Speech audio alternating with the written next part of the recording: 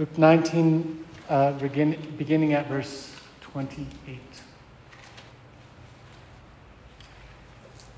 After he had said this, that is Jesus, he went on ahead going up to Jerusalem. When he had come near Bethphage and Bethany on the place called the Mount of Olives, he sent two of the disciples, saying, "Go into the village ahead of you, and as you enter it, you will find tied there a colt that has never been ridden. Untie it and bring it here. If anyone asks you, 'Why are you untying it?' just say this, 'The Lord needs it.'" So those who were sent departed and found it as he had told them. And as they were untying the colt, its owners asked them, "Why are you untying the colt?"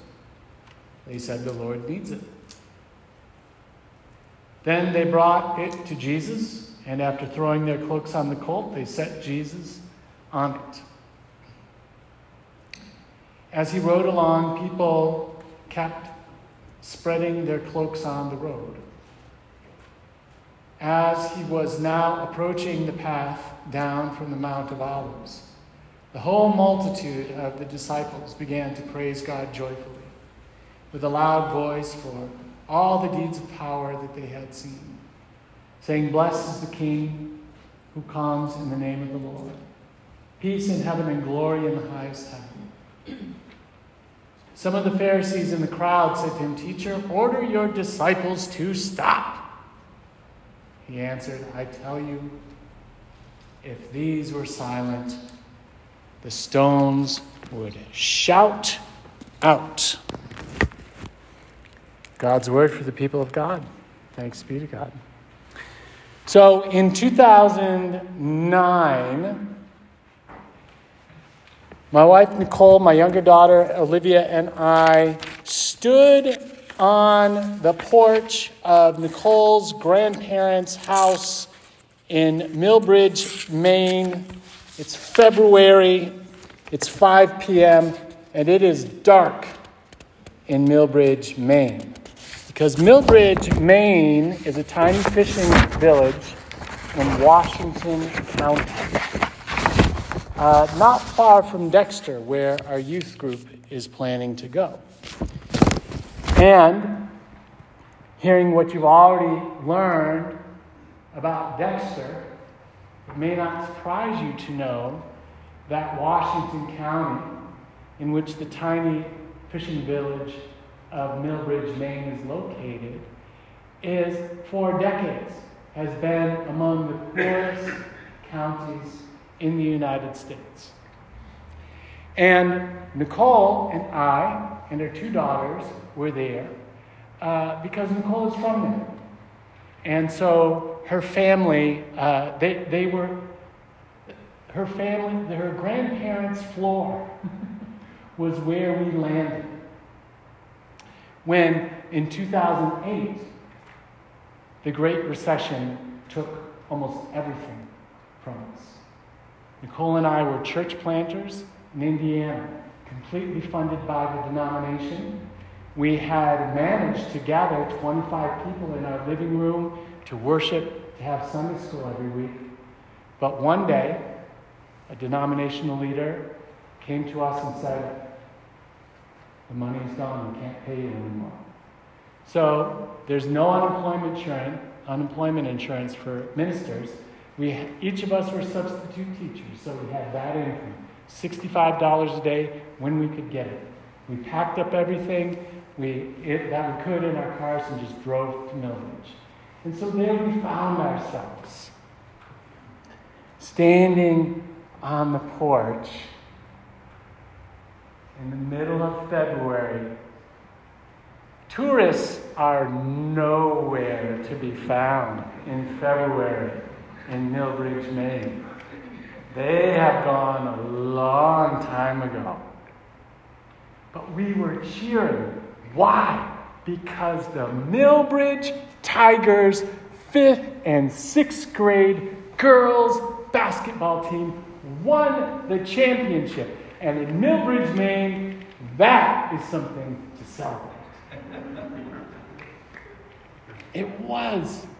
And why I'm sharing this story with you is because that experience of having so little and yet being warmly welcomed by this small, struggling town. There was such a feeling of joy and of solidarity to it. For the people of Millbridge, when we landed there and we said, we're substitute teachers and we have nowhere to go, they weren't like, well, that is uncomfortable. They were like, come on, join the club. We're all struggling here. And we're all celebrating. We're celebrating that we have each other and that we know how to survive. And I imagine that feeling of we have each other and we know how to survive. That feeling is part of what I imagine that crowd who gathered on Palm Sunday for this improvised bit of street. You know what I forgot to tell you? The whole thing. We were standing cheering because there was a spontaneous parade. There was a victory parade through the town that the fire engine led through the town, beeping, flashing the lights, and people got in their cars and drove through the town back to the school to celebrate the victory of the 5th and 6th grade girls basketball championship. And so that sort of spontaneous parade celebrating life, survival, hope against the odds,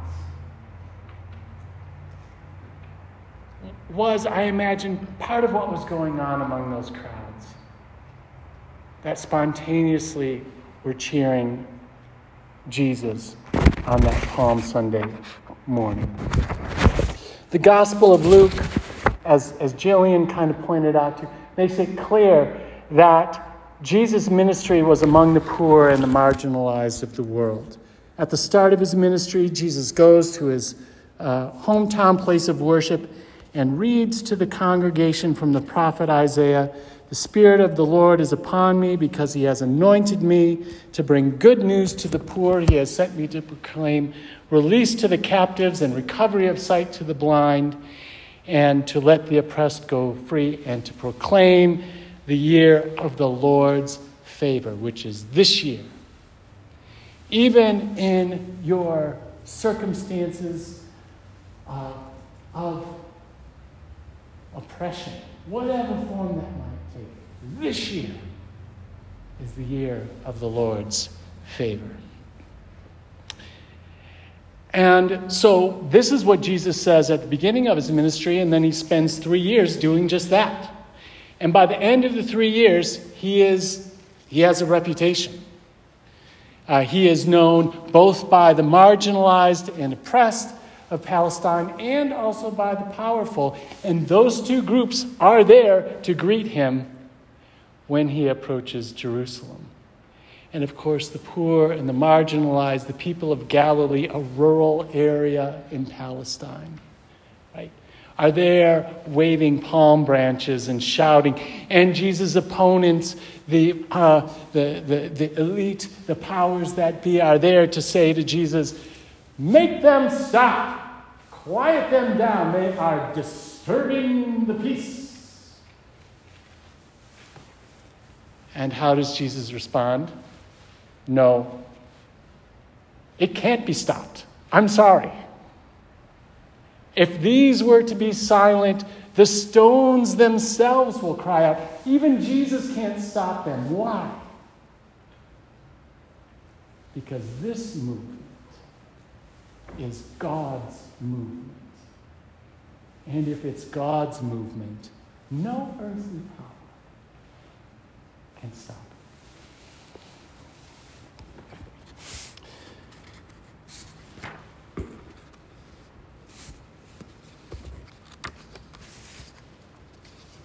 Right.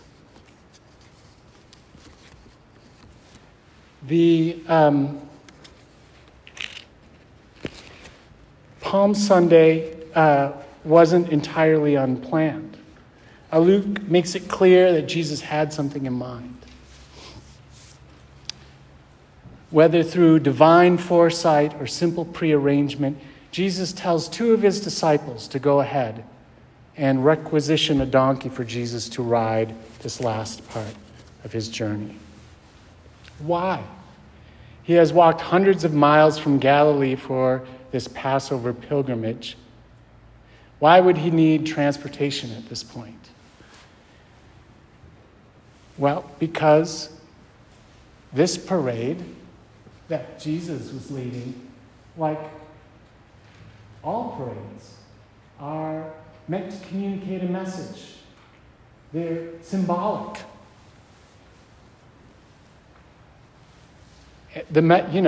Any sort of message, whether it's town pride or protest against injustice or simple celebration.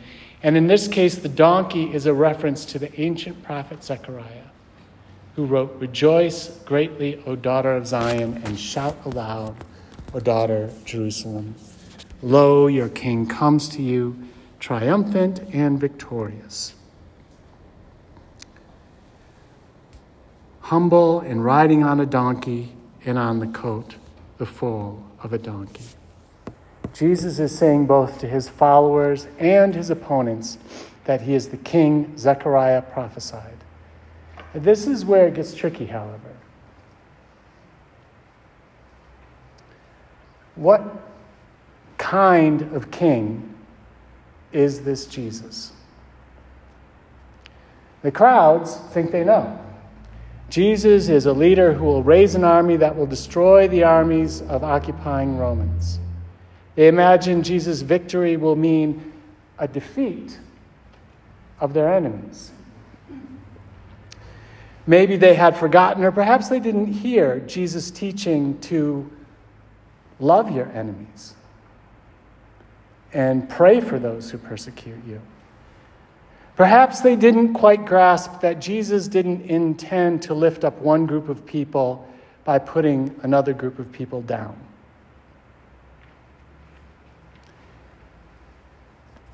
Jesus' victory isn't a victory over anyone. It's a victory for everyone. Jesus' goal isn't to raise himself up. Jesus actually is bringing himself low.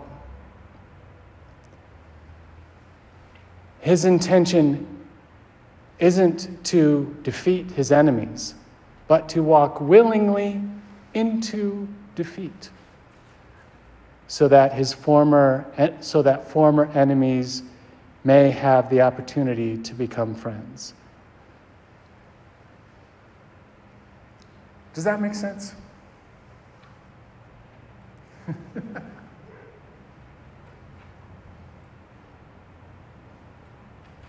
It's important because that's what it means to lead a love movement.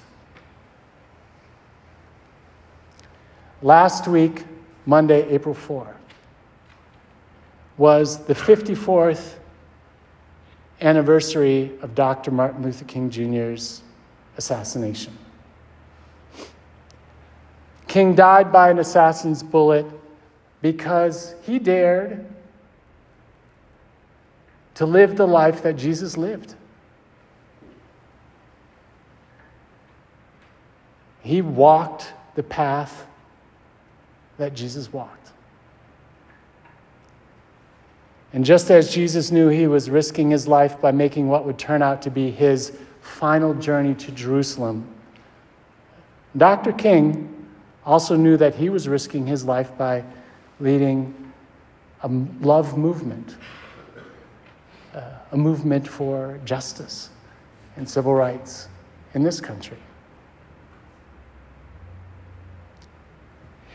In what would turn out to be his final sermon at his home church, Ebenezer Baptist Church in Atlanta, Georgia, Dr. King actually talked about his funeral. This was 2 months before he died.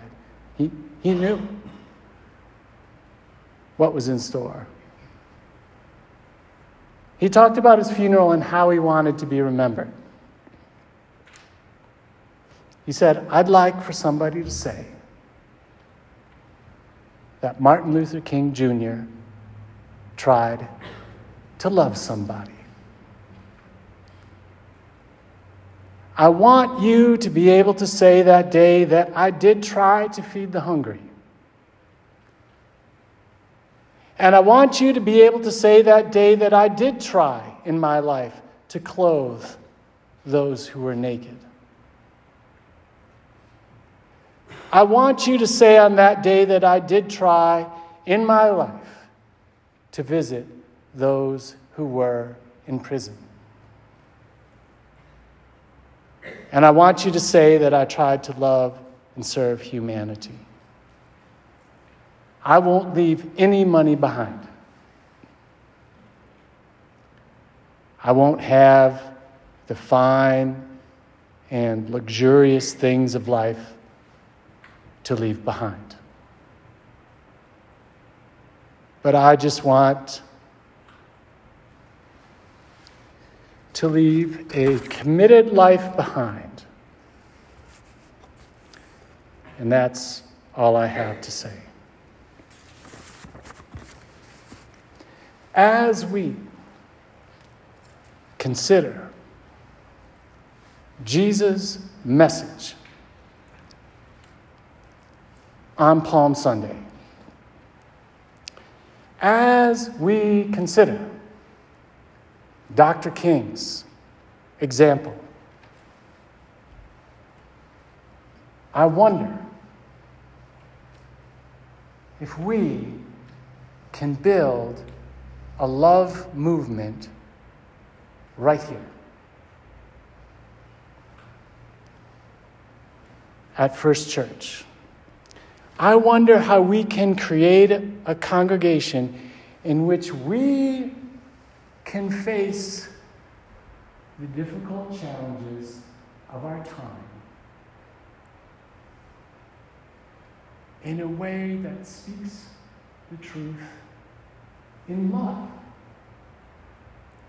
I wonder if there's a way that we can have difficult conversations about oppression, injustice, in a way that doesn't create winners and losers, but in a way that invites all of us to take our place alongside and among those cheering crowds who shouted, "Hosanna, save us, Jesus." I wonder if there's a way that we can shift our relationship to our community. The name First Church carries some baggage. I know we don't know each other well, but I've served other First Churches. I've served First Churches that are older than this First Church. So I have a sense, if what my past experience has any relationship to this place, that sometimes we confuse first with best.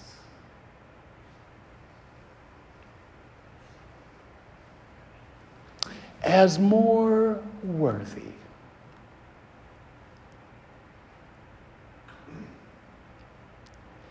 So how will we resist this temptation? How will we join the parade? Dr. King ended his sermon at Ebenezer Baptist by reciting the words of his favorite hymn, If I Can Help Somebody. And rather than trying to share it with you myself, I'd like to invite us to hear this version in this video. If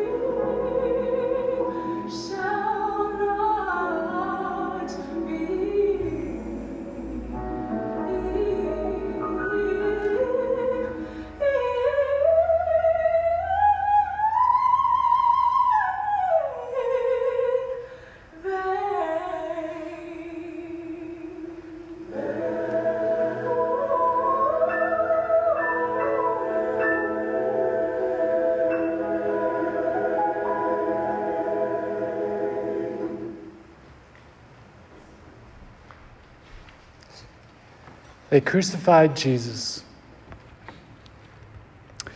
and God raised him up.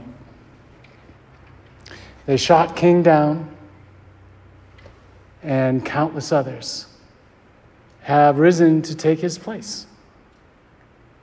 Why? Because there's no stopping the love movement.